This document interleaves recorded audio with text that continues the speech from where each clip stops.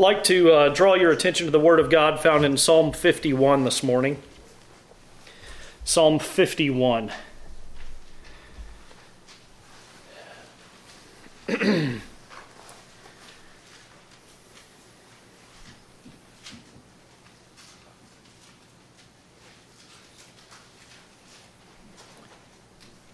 Have mercy on me, O God, according to your steadfast love.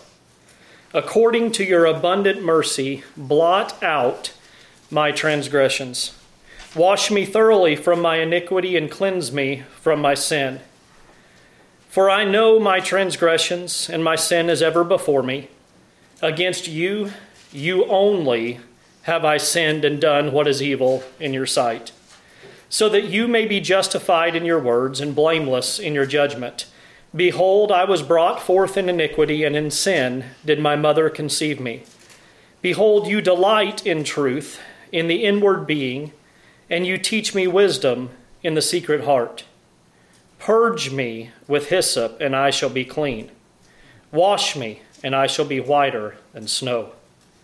Let me hear joy and gladness. Let the bones that you have broken rejoice. Hide your face from my sins and blot out my iniquities. Create in me a clean heart, O God, and renew a right spirit within me. Cast me not away from your presence, and take not your Holy Spirit from me. Restore to me the joy of your salvation, and uphold me with a willing spirit. Then I will teach transgressors your ways, and sinners will return to you. Deliver me from blood guiltness, O God of my salvation, and my tongue will sing aloud of your righteousness. O Lord, open my lips, and my mouth will declare your praise. For you will not delight in sacrifice, or I would give it. You will not be pleased with a burnt offering. The sacrifices of God are a broken spirit, a broken and contrite heart. O God, you will not despise. Do good to Zion in your good pleasure. Build up the walls of Jerusalem. Then you will delight in right sacrifices, in burnt offerings and whole burnt offerings. Then bulls will be offered on your altar. Let's go to the Lord in prayer. Gracious Lord and Heavenly Father, we thank you for the opportunity that we have to worship this morning, to come before you and look to your word. We pray that your Spirit would make his presence known with us this morning, Lord. Lead us to repentance. Lead us to conviction of sin. Lead us to the cross of Christ. It's in your precious and holy name we pray. Amen. Well, we're going to be looking at Psalm 51 this morning, and we're just going to be I don't even think we can scratch the surface of Psalm 51 here this morning. There is a depth here to this God-breathed word, this song of repentance and salvation from David's heart. I don't think we'll ever, on this side of glory, reach the depth of it. It's been on my heart for the last several months.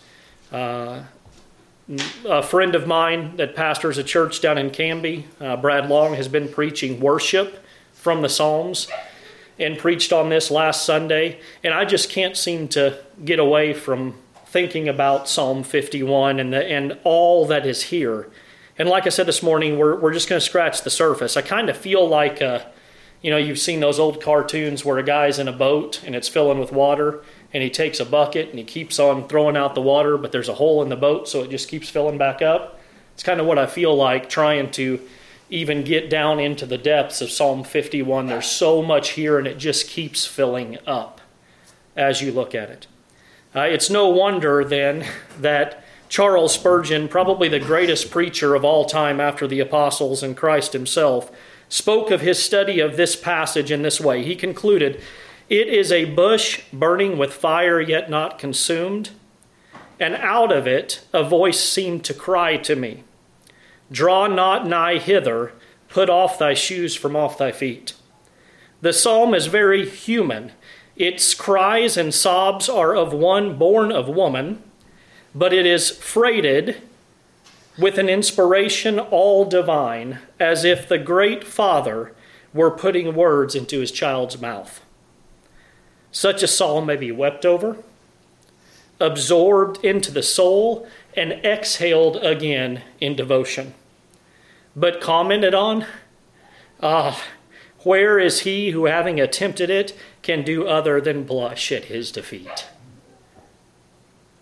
This is possibly the most powerful psalm contained in the collection of songs to adore, to worship, to cry out to God the Father. Like I said, we'll but scratch the surface this morning as we look into the passage of God's Word. I pray that we will have the time to look at and will be used this passage to draw us closer to our Savior in worship and utter gratitude for what He's done and provided for us, for forgiveness of sin and the righteousness of Christ applied to His people through the gift of Himself on the cross. For those who haven't experienced salvation, may it be used by the Spirit to convict of sin, lead to faith and repentance and a sight of our Savior who died, was buried, and rose again for our justification in victory over sin. This is an appropriate subject for us to look at, and we're not going to look at the whole psalm because we just don't have time. But this is an appropriate subject for us to look at as we approach taking the Lord's table today. May this word speak to us and draw us into submission, humility, repentance, and remembrance of what Christ has done for us. The background we read earlier, and for those who are listening, or if you want to write it down in your notes as a note taker, the background for this psalm can be found in 2 Samuel 11. If you look at the pericope headings, which most of our Bibles have, this psalm is entitled in the ESV pericope headings, "Create in me a clean heart, O God." And it was to the choir master. It's a psalm of David when Nathan the prophet went into him and confronted him of his sin. And I want to look at that instance there, and we'll turn to 2 Samuel 12, where Nathan goes into David and is sent with the word of the Lord. So let's look at 2 Samuel 12, and we'll read a few verses here. This is the 2 Samuel 11 passage that we read in our congregational reading this morning is the account of the sin of adultery and murder by David. In Psalm 51, we have, after Nathan has confronted him, we have this account of true repentance, true mourning and lamenting over the sin that David saw in his own heart. So let's read the passage here in 2 Samuel 12 where Nathan is confronting David.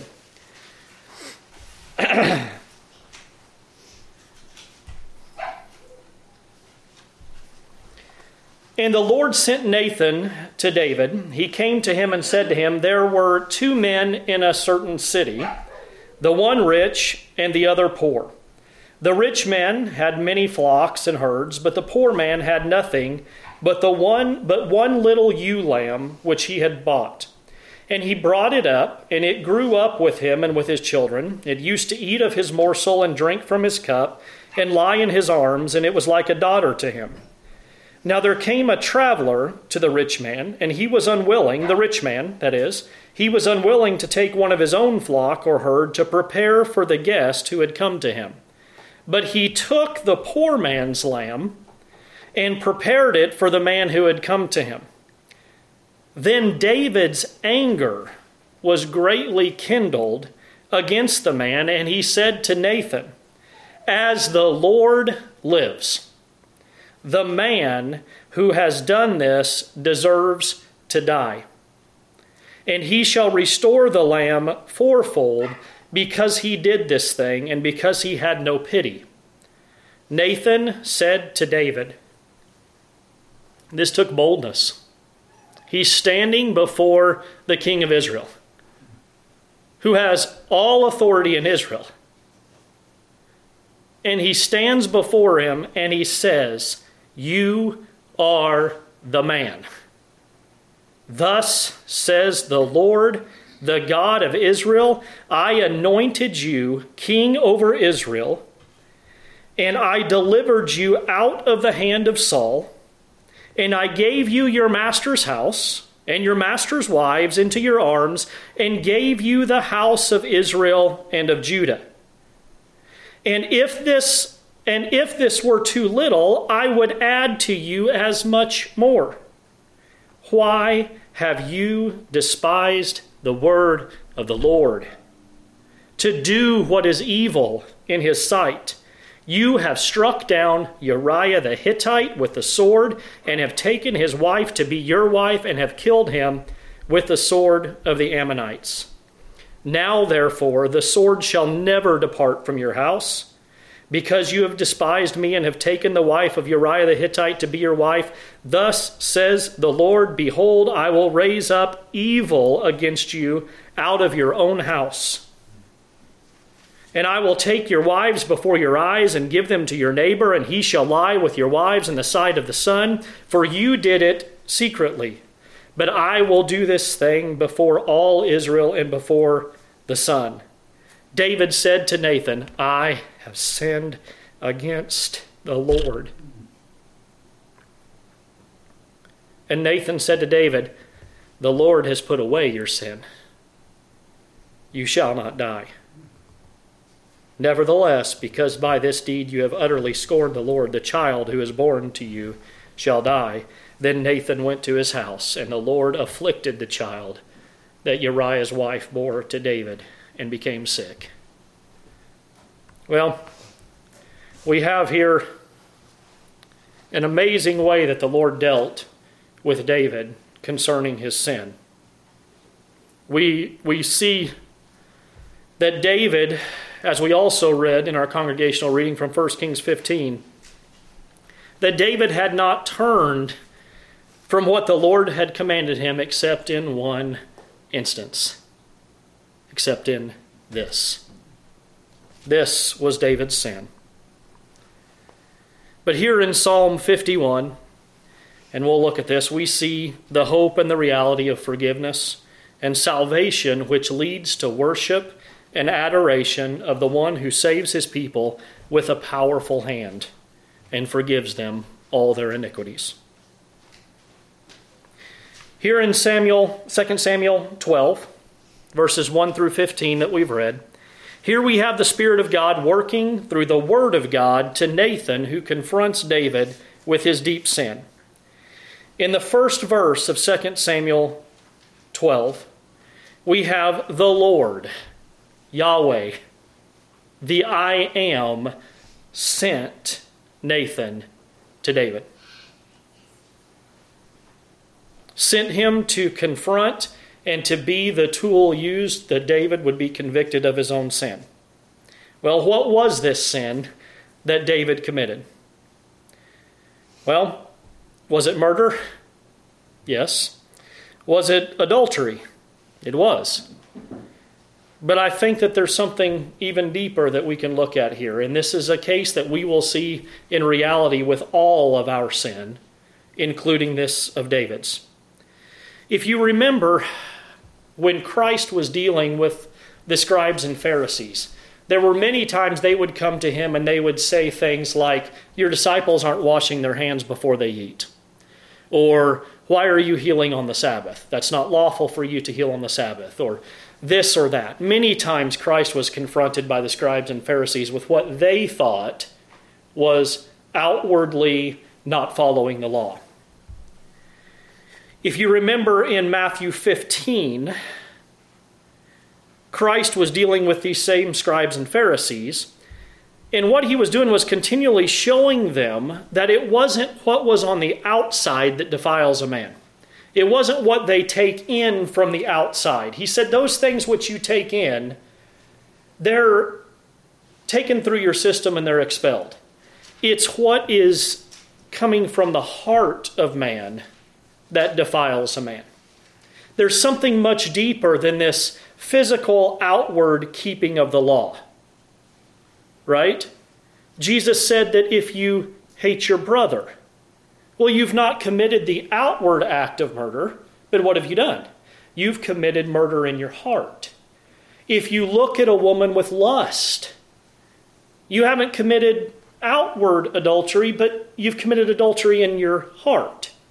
So there's something that is internal. This sin that is in us is what defiles a man.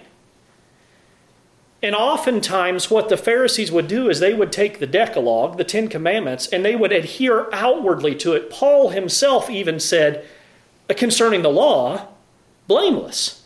He had outwardly kept every part of the law, but inwardly he knew what? What does he tell us? Yes, he's the chief of sinners.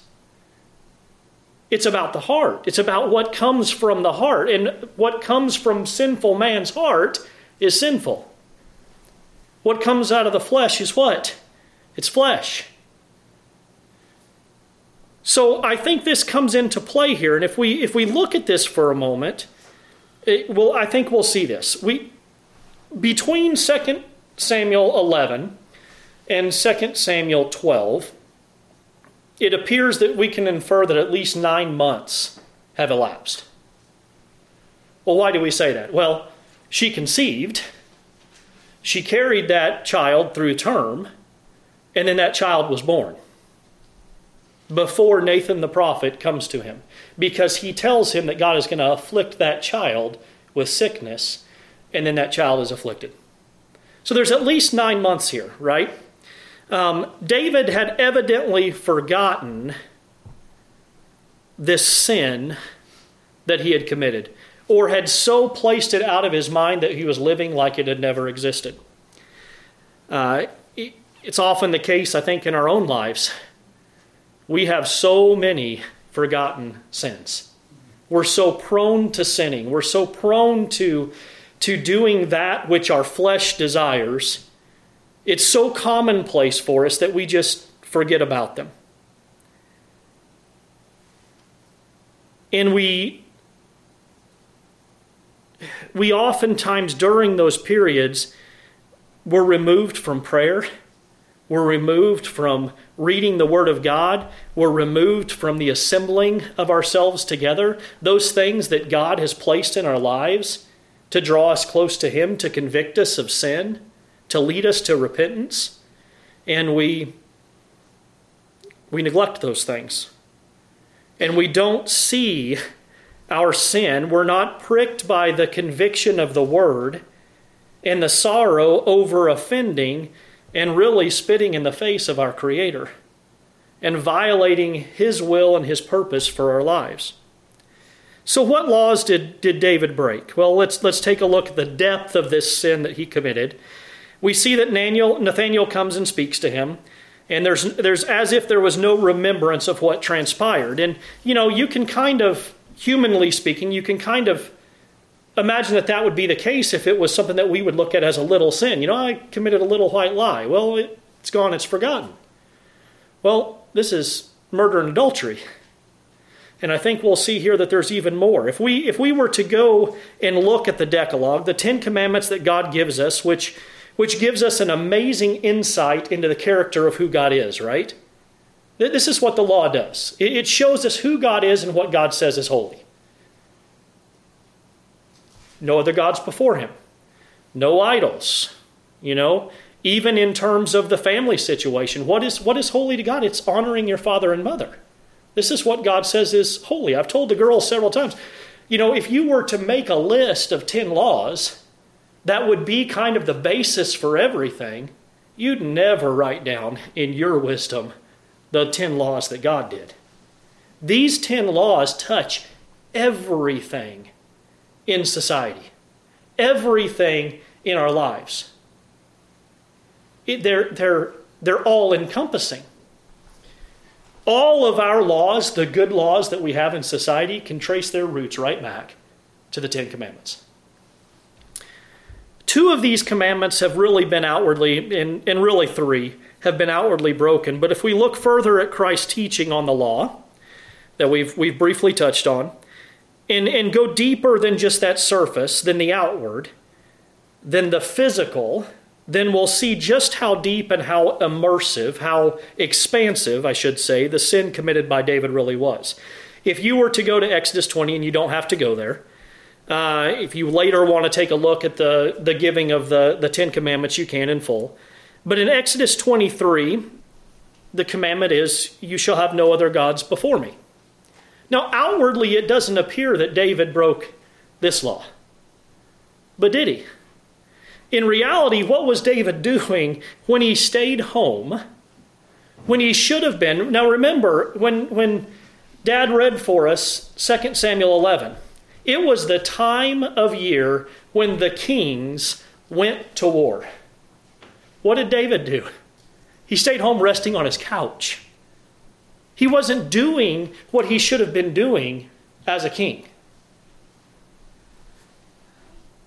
It was the season for the kings to go to the war.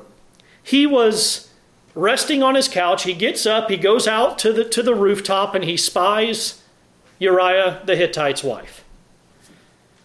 Calls her to his room. And what was it that and then he puts Uriah out in front and has Uriah killed.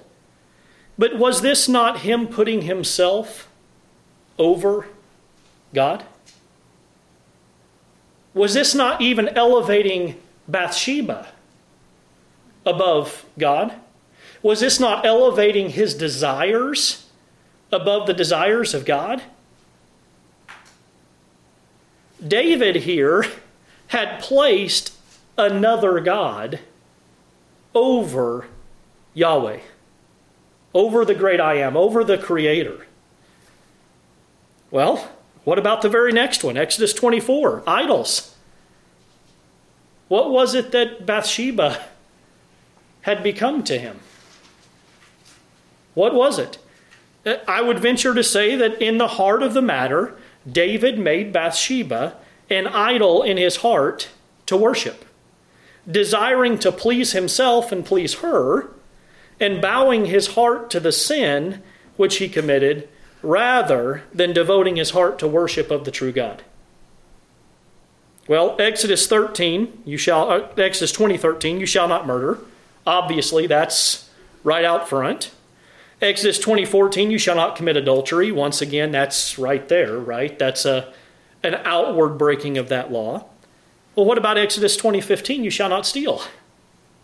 What was the issue with what the story that Nathan brought to David was about this lamb that his neighbor had, and the rich man went and stole that lamb and gave it as a meal to this man who had come to visit him, taking it away from the poor man.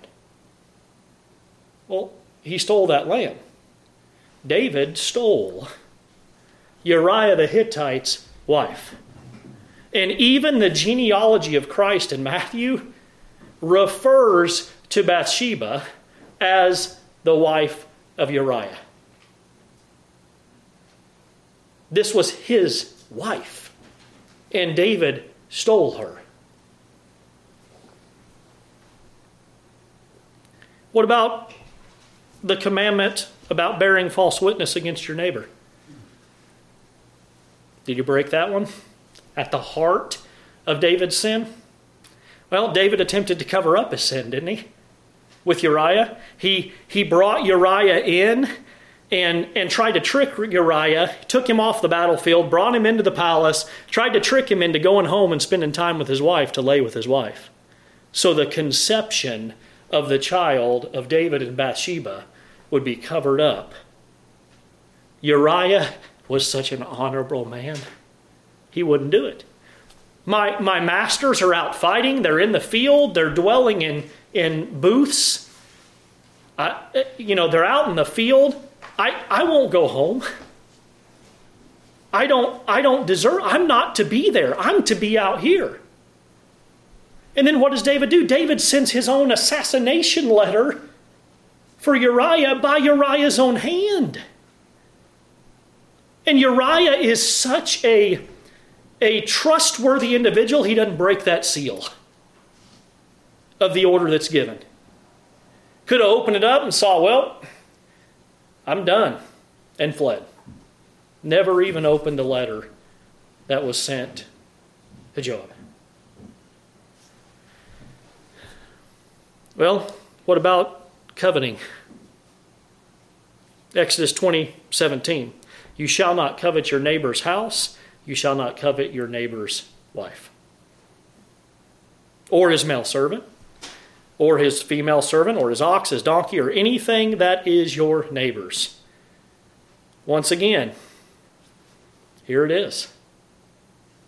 Do you see how deep the root of sin runs in our lives? How intertangled when we're not doing what is honoring to the Lord. When as the king, David is not going out in the time when the kings go out to war. He's resting at home, sending out his men to do what he should be doing. And he gets entangled in all this sin.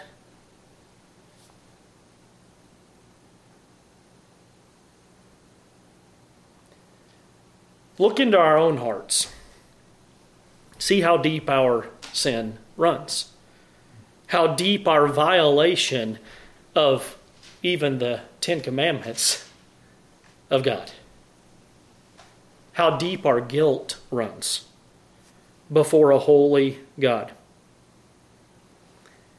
If you've not been redeemed, if you've not been regenerated, if you're still unsaved, search out your heart, and I pray that the Spirit would enlighten you to see how far down and how deep your guilt is.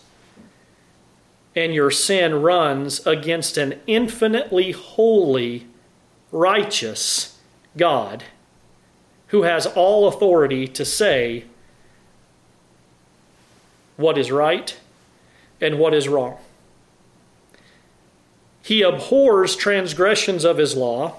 And what does Scripture tell us the punishment for sinning is? It's death. The death that David said was due to the man who took his neighbor's lamb. You as the creature have no right and no standing to violate and transgress what he commands and what he says is holy. He's the creator. We are the creature.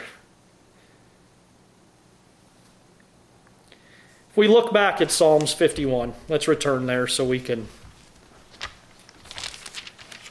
start drawing this to a close.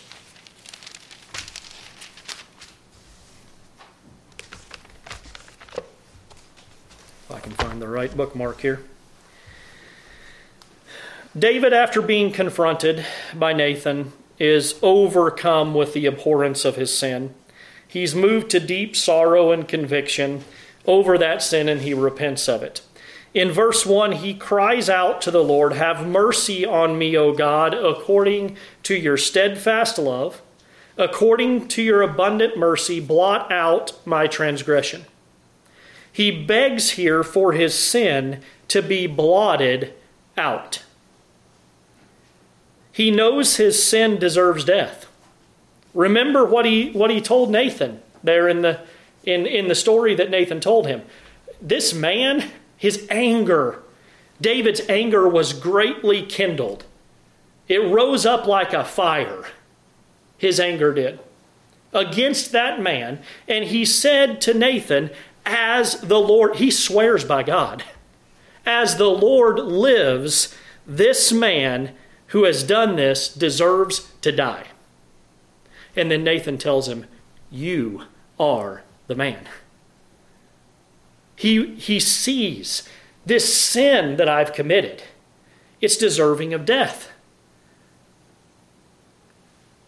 For his sins to be blotted out. He requests for his sins to be blotted out, to be cleansed in verse 2. Oh, wash me clean from my iniquity, from the filth of my sin. Cleanse me, O God, that I might be pure. Isaiah 43:24 through 25. Listen to what it says. You have not brought me sweet cane with money. You have not bought me sweet cane with money, or satisfied me with the fat of your sacrifices. Listen to what the Lord tells through the prophet Isaiah. But you have burdened me with your sins, and you have wearied me with your iniquities. But listen to what he says to the prophet Isaiah. I am he who blots out your transgressions for my own sake, and I will not remember your sins. This is what David is pleading with the Lord to do. Blot out my sins. Do you see what he says to Nathan there in 2 Samuel 12, verse 13? He says to him, I have sinned against the Lord. But Nathan tells him, the Lord has put away your sin. You shall not die. Colossians 2, 13 and 14. And you were dead in trespasses and the uncircumcision of your flesh. God made alive together with him, having forgiven us all our trespasses by canceling, blotting out, right? By canceling the record of debt that stood against us with its legal demands. If God says, here's my law, you break it, you die. Right? Is that not the guilt debt? Is that not the record of debt that is against us? We owe him our debt, which is our death. The soul that sinneth, it shall surely die. And then listen to what he says. By canceling the record of the debt that stood against us with its legal demands, listen to what he did. This he set aside, nailing it to the cross. Nailing it to the cross. Sinner, don't think for an instant that your sin isn't there because you have forgotten about it. There is nothing you can do to blot out your own sin. The only way, the only method, the only one that can blot out your sin is God applying the sacrifice of God incarnate to your account. Wiping away the guilt debt by way of placing it on Christ. It's still paid for. Sin required death. No ands, ifs, or buts. Christ died. If we are God's people, our debt was transferred to Christ. He was our substitute. He went there on our behalf. And he wiped away that guilt debt by God placing it on Christ, and then we in exchange get to be clothed with his righteousness.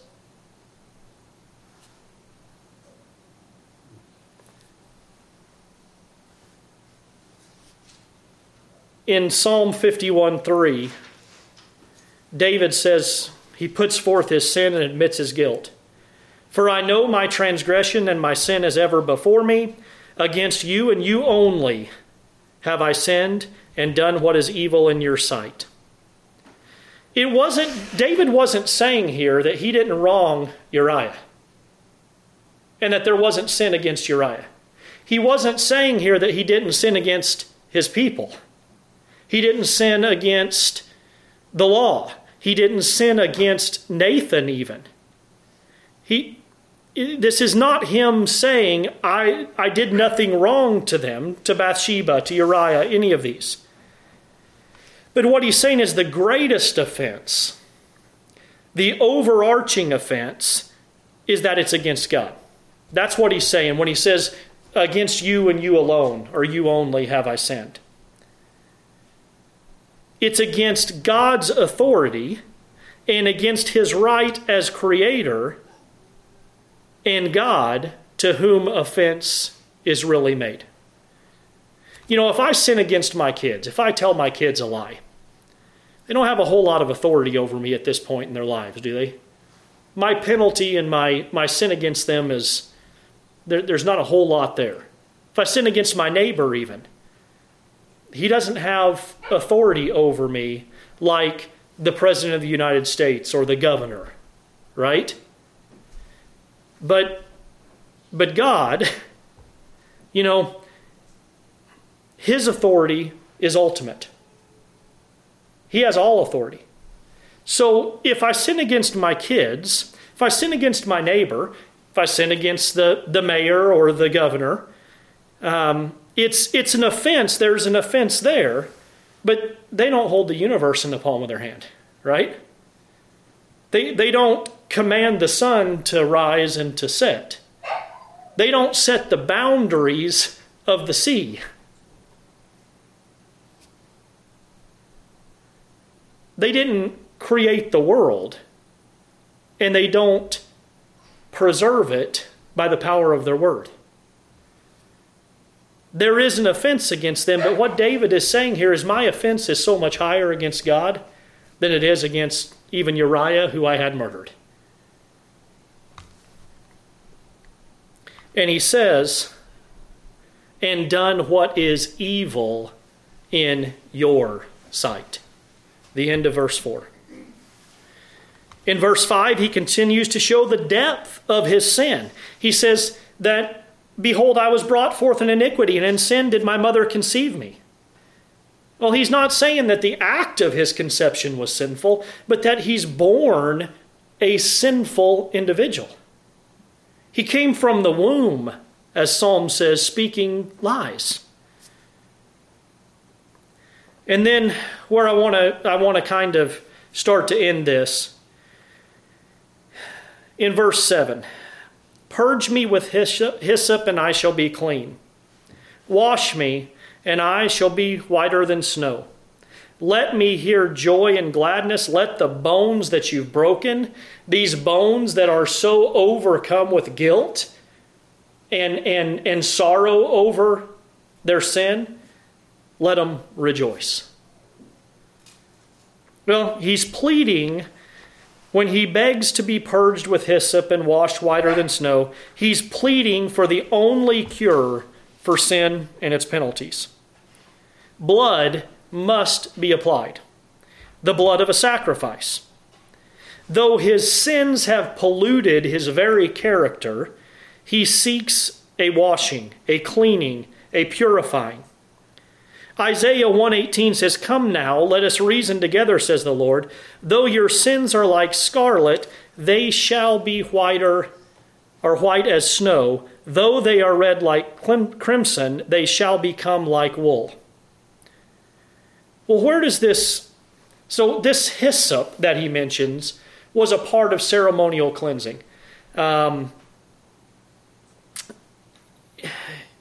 leper was cleansed in part by they took 2 doves and they had a basin of water and they sacrificed the dove over the water, and then they dipped the hyssop in the bowl and they would sprinkle that over the leper to cleanse them.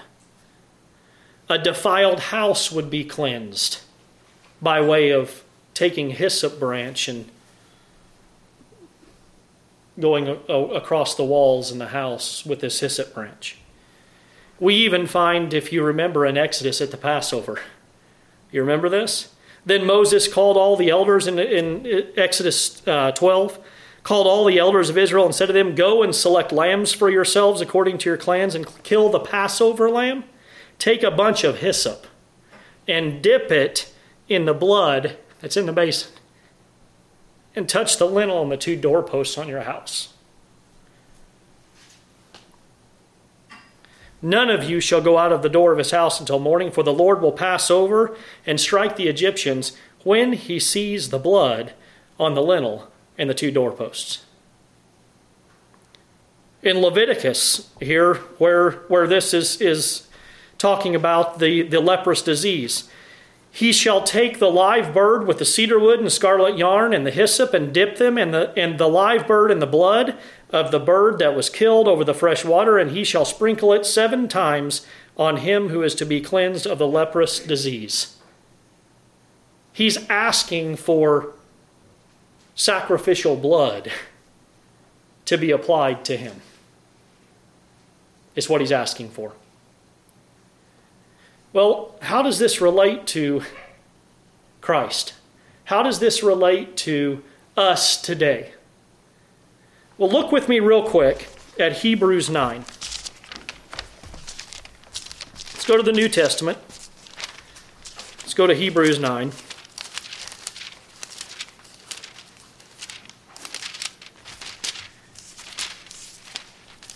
I can get there.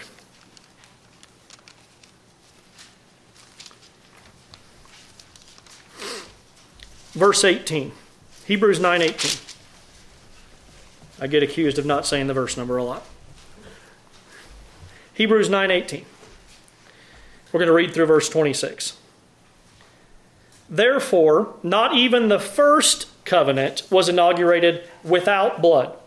For when every commandment of the law had been declared by Moses to all the people, he took the blood of calves and goats with water and scarlet wool and hyssop, and sprinkled both the book itself and all the people, saying, This is the blood of the covenant that God commanded for you. And in the same way he sprinkled with the blood both the tent and all the vessels used in worship. Indeed, under the law, almost everything is purified with blood. And without the shedding of blood, there is no forgiveness of sin. Thus, it was necessary for the copies of heavenly things to be purified with these rites, but the heavenly things themselves with better sacrifices than these. For Christ has entered not into the holy places made with hands, which are copies of the true things, but into heaven itself, now to appear in the presence of God on our behalf. Nor was it to offer himself repeatedly, as the high priest would have to do over and over again with this hyssop branch, applying the blood. Nor was it to offer himself repeatedly, as the high priest enters the holy places every year with the blood not his own. For then he would have to suffer repeatedly since the foundation of the world. But as it is, he has appeared once for all at the end of the ages to put away sin by the sacrifice of himself. You see what the blood of Christ does? David here, when he says, purge me with hyssop and wash me, and I'll be whiter than snow, he is in fact, through the sacrificial system that they had in that day, looking forward to the time when Christ would come and he would offer himself, the one and only pure, perfect sacrifice, and by his blood be purified. This is the gospel. This is it. Whiter than snow, cleansing us, washing us with his blood, clothing us with his righteousness. You who are stained with sin may be washed, may be purged, your sins may be blotted out, gone. If you're still unsaved, let David's begging and pleading be your own. Let them be your own. Cry those same words that David cried to the Father yourself. Take God at his word. Repent of your sin. Beg for a washing. Plead to be purged with the blood of Christ. There's so many times through Scripture. Christ told the woman at the well, if you just would have asked for the water that I have, it's eternal. It's eternal. Christ told in John, he said, when I am lifted up, I will draw all peoples to myself. What is he drawing him to himself for? For purging of sin, for washing, for regeneration. This is what all the Old Testament sacrifices pointed to, what David was begging for, pleading for. All these Old Testament sacrifices were imperfect, pointing to the perfect sacrifice of God, that God himself provided. That John looked at as he's coming, John the Baptist, and says, behold the Lamb of God. Takes away the sins of the world. We don't have the time to look at the rest of verse 51, or chapter 51 of Psalms, but do you see what this leads to when we read it? What does this purging? What is this washing that God has promised to do for his people when they seek him? What does it do in us? Well, it creates praise, adoration, witness. He's going to teach others about this forgiveness. He's going to show others the washing of regeneration. He's going to show others how they may be purged with the blood to be right before God, to be forgiven, to have their sins blotted out. Giving testimony to what God has done.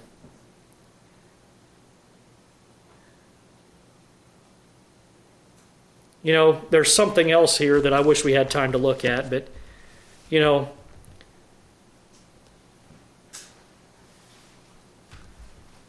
God only allowed sacrifices to be made by a select group of people in the Old Testament, the priests. Christ has made us all a royal priesthood to honor him with the sacrifice of our lips, to praise him, to adore him, to worship him.